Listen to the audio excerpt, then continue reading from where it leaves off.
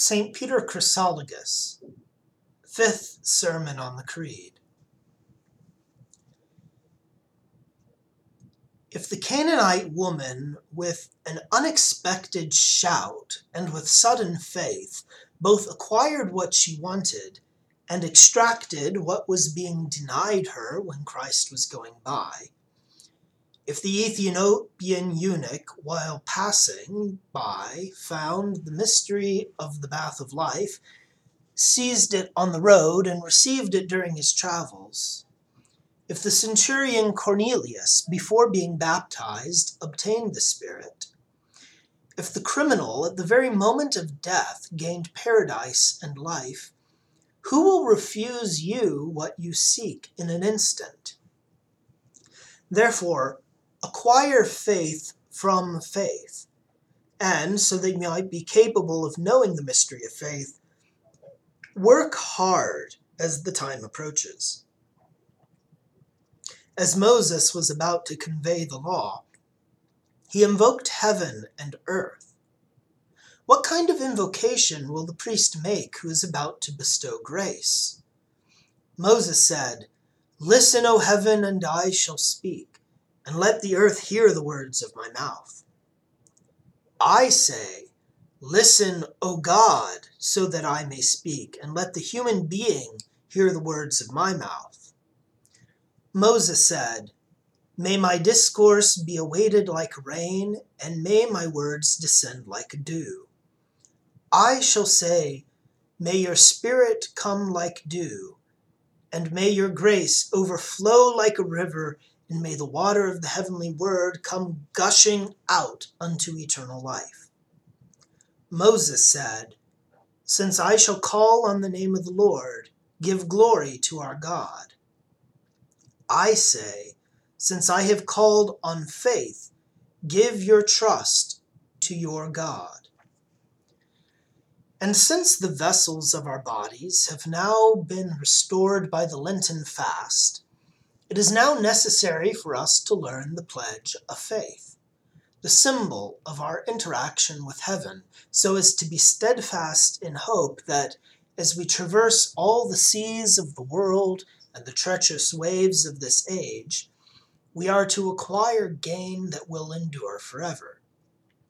So receive the faith, await the reality, because for the one who does not first have faith as a seed, there never results the reality as its fruit. Make the sign of the cross. Speech gives rise to listening. Listening produces faith. Faith produces belief. Belief fosters professing. Professing confers eternal salvation. And so, in what follows, faith finds itself in my mouth and yours. Belief is embraced, and salvation greets itself with the kiss of professing. I believe in God the Father Almighty. This statement acknowledges and reveals the entire mystery of the Trinity.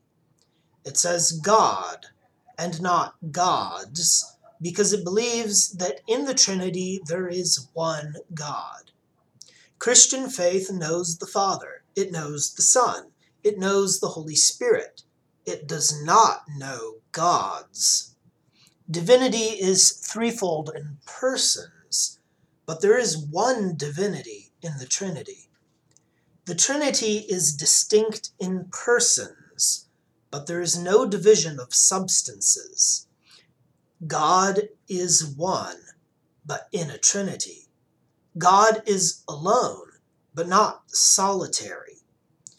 Divinity is not divided in the Trinity, nor is there any confusion in its unity. Faith perceives this when it says, I believe in God. The next word is Father. The one who believes in the Father professes that there is a Son. The one who believes in the Father and the Son is not to think of ages, nor to consider ranks, nor to make hypotheses about periods of time, nor to inquire into conception, nor to understand a birth. The one who believes in God has professed divine, not human matters. But the heretic says, how is he a father if he does not precede? How is he a son if he is not subsequent? How does the begetter not provide a beginning? How does the begotten not take his beginning from the begetter? This is what reason teaches. This is what nature manifests. You are wrong, O heretic. This is what human reason holds, but it is not what divine reason holds.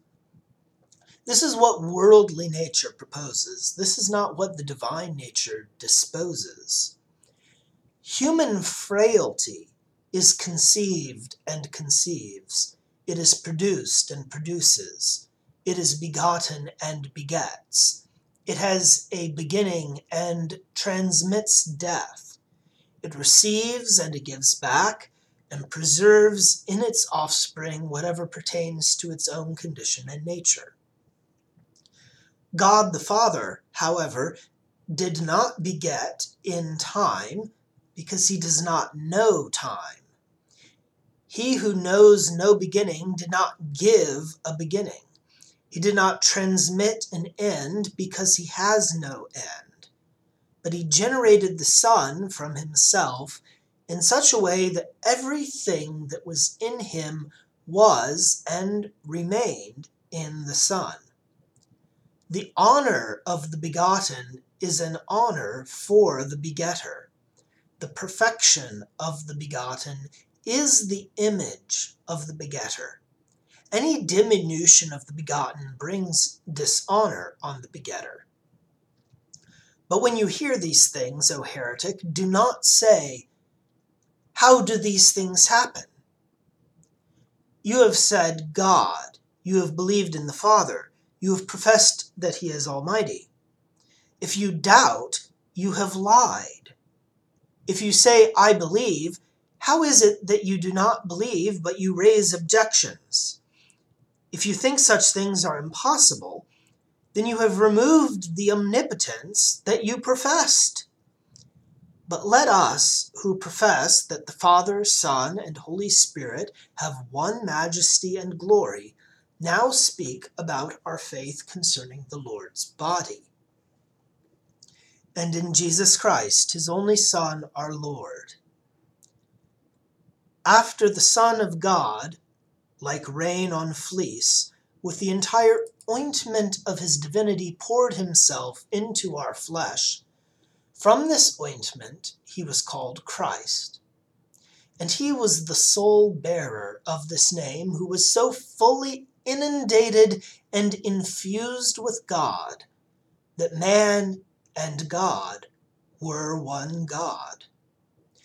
Therefore, with this anointing he has made his name flow upon us, who from Christ are called Christians. And what is sung in the Song of Songs has been fulfilled. Your name is ointment poured out. And in Christ Jesus his Son. The former is the name of a mystery, the latter of a triumph. For just as the one anointed by God receives the name Christ from the anointing, so too when he restored to the world the salvation that had been lost, from the verb to save, he took the name of Savior. Now we have often said that what Jesus means in the Hebrew language means Savior in Latin. And in Christ Jesus his Son. Whose? Certainly God the Father's. So when you say, in Jesus his Son, you profess that Jesus, who was born of Mary, is the Son of God. So be careful not to give more recognition to what was human in Christ, but always profess that he is God, as the Apostle says. Even if we have come to know Christ according to the flesh, we now no longer know him in this way. Our only Lord. Only is appropriate in two ways, since he is both the only Son of the Father and he is our only Lord. Others have obtained by grace being sons and lords. Christ alone has and possesses by nature being Son and being Lord, who was born of the Holy Spirit and the Virgin Mary. If, according to the evangelist, what is born of the Spirit is spirit, since God is spirit, let the heretic now profess that God is born of the Virgin's flesh, and no longer reduce a heavenly mystery, namely, the birth from virginity, to the world's manner of conceiving, to the impairment arising from earthly frailty. Who was crucified under Pontius Pilate and was buried. You hear the name of the judge, so that you may recognize the time of the passion. Hear that he was crucified, so that you may observe the extent of his charity from the extent of his death, and that you may know that death, which came through wood, has been put to death through wood, and that you may believe that greater goods have been returned to you through the tree of the cross than you were lamenting that you had lost through the tree of paradise. You say that he was buried, so that professing his burial may indicate that Christ had true flesh and that his death was not superficial. That he underwent and conquered death, that he entered the underworld and returned, that he came to the power of hell and destroyed the power of hell, this is not frailty, but might. You profess that he rose on the third day. On the third day, so that you may understand that in the resurrection of Christ, the victory belonged to the whole Trinity. You say that he ascended the heavens, so that you believe that he is Lord of heaven, so that you acknowledge that he returned to the realm from which he had come. Since after having overcome the devil, having trampled upon death, having freed the world, Christ enters in triumph above the heavens when he was thought to have been conquered on earth.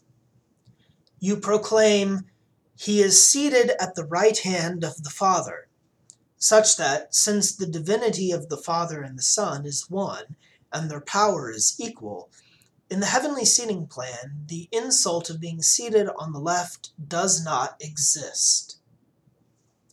From there he shall come to judge the living and the dead. When Christ comes, the dead will rise, and the living will stand for judgment, so that both at the same time will plead their cases by accounting for their deeds. And since we have now spoken about the mystery of the Lord's body, we have reached the point of professing the divinity of the Holy Spirit. We believe in the Holy Spirit, whom the divine voice proclaims as God to us when it says that God is Spirit. We believe in the Holy Spirit, who is the fellow worker of the Father and the Son, as the prophet sings, "By the word of the Lord the heavens were established, and by the Spirit of his mouth all their powers." Entirely God, and the entire power of God is he who is shown to be the creator of the heavenly powers. We believe in the Holy Church, which Christ took to himself in such a way as to make her a sharer in his divinity. We believe in the forgiveness of sins, since through Christ and the Church, the one who is born as a new human being will have nothing of the old one. We believe in the resurrection of the flesh, such that we believe that the reason for the passion, death, and resurrection of Christ was that we might rise from the dead. The flesh will rise. It will rise such that we ourselves exist, and recognition of persons remains, so that both the martyr receive joy from the punishment of the persecutor, and the persecutor receive punishment from the honor of the martyr. We believe in eternal life, because after the resurrection there is no end of the good or the wicked. Make the sign of the cross. Let us entrust the faith that we believe and are taught, not to ink, but to our spirit.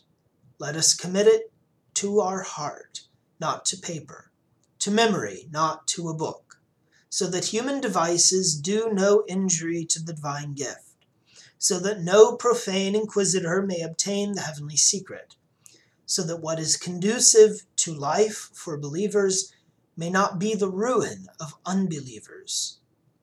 For the bleary-eyed, the sun bestows not light, but darkness. Wine does not restore the strength of those who have a fever, but it debilitates them even more. Without a doctor, the cup of life becomes lethal. So too, for unbelievers, the mystery of faith is very destructive without faith. As the apostle says, let faith be obtained from hearing, but let hearing be obtained from the word. And let the pledge of life, the pact of faith, the law of salvation not be attached to those destined for death, but to the minds of the living.